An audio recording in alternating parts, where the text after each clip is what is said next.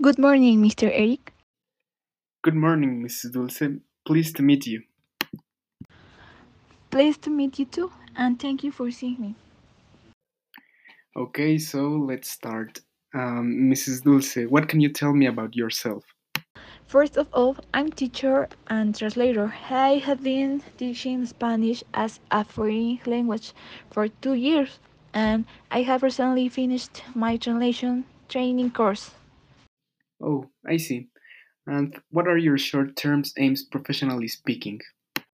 I would like to move away from teaching and work as a full-time translator. My five experiences as a translator have been very rewarding. Oh, that's great. And could you please tell me more about these experiences? Of course, during the training course, we worked with several types of documents, including contracts, newspaper articles, fiction, and advertisements.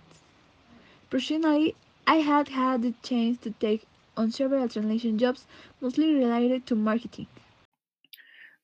Why do you think you could be a good match for this position?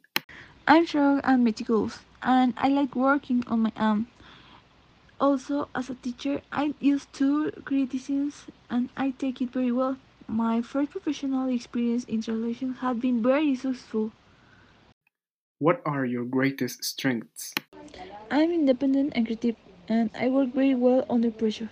My years in different language schools have prepared me for many different situations. And what about your weaknesses? Well, I can be a bit too much of a perfectionist, but I'm working on it and adapting to tight deadlines. Well, thank you very much. Would you be willing to do the translation test for us? Of course,